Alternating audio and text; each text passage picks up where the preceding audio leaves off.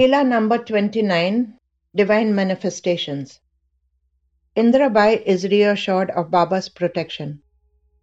Indirabai resided in Pendari, Ratnagiri. She was the niece of B.V. Dev and she frequently visited his home. She knew that Dev often visited Shirdi, and prior to every visit he requested her to accompany him. In 1917, he and his family literally forced her to sit in the car that was waiting to take them to Shirdi. Unfortunately, she refused, time and again for some reason or the other. In 1930, her aunt, Atyabai, coerced her to accompany them, and she did. At Shirdi, she was filled with peace and serenity. She had never experienced this before.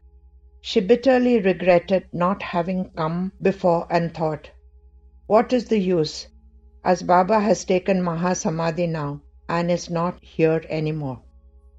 Upon returning home, she had a vivid dream wherein she saw she was in Atyabai's home. On the rafter, she saw Baba sleeping. He had bent his arm at the elbow and cushioned his head on it, while both his legs were stretched out on top of each other. But his eyes were open and he looked at her with intense compassion. Then he descended and walked down the stairs and went outside. There, he took a bath, washed his clothes, and returned.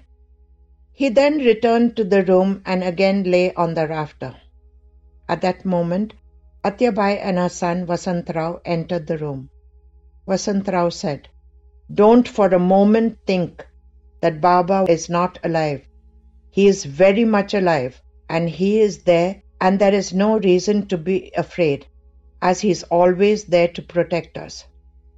The thought that tormented Indirabai, that Baba had taken Mahasamadhi, and so it was futile going to Shirdi, vanished.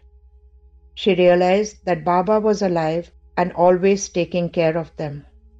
She thought that he was there to protect them every moment of the day and night, and that he was with them every single moment made her feel peaceful and happy.